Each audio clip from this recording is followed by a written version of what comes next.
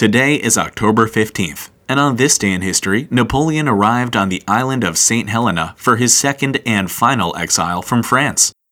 Today, Napoleon Bonaparte is considered to be one of the greatest military commanders in history.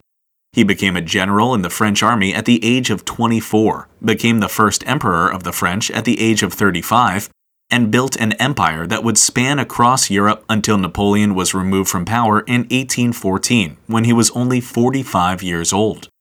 Though today he's seen as a hero, in 1814 Napoleon was the most dangerous man in Europe, and the coalition of European countries that had forced him to abdicate had to decide what to do with him.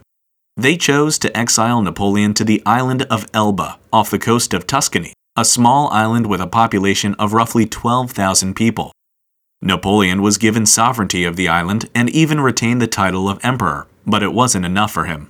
In February of 1815, Napoleon escaped the island with a small force of soldiers loyal to him, and by March he had taken Paris and restored himself to the throne.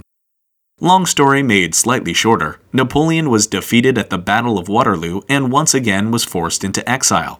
This time, no one was taking any chances with him.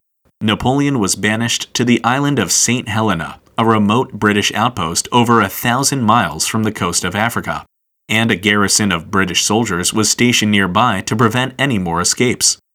Napoleon arrived on the island on October 15, 1815, living in rough conditions that did little to help his ailing health. Eventually, Napoleon died on his island prison on May 5, 1821, at the age of 51.